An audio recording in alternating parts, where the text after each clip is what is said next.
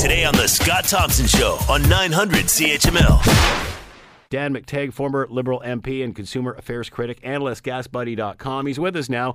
Dan, what are your thoughts when you hear this news?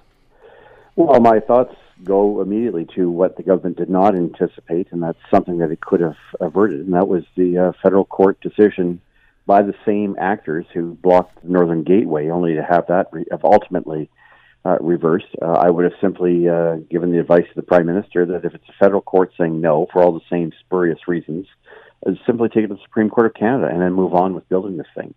The fact is that the government has dithered. I suspect that that may not have been a political move more than it was a reality that the people around the Prime Minister are ardent environmentalists who, at the end of the day, don't have a problem with squandering $4.5 billion to keep this thing and kick it down the road as far as they can.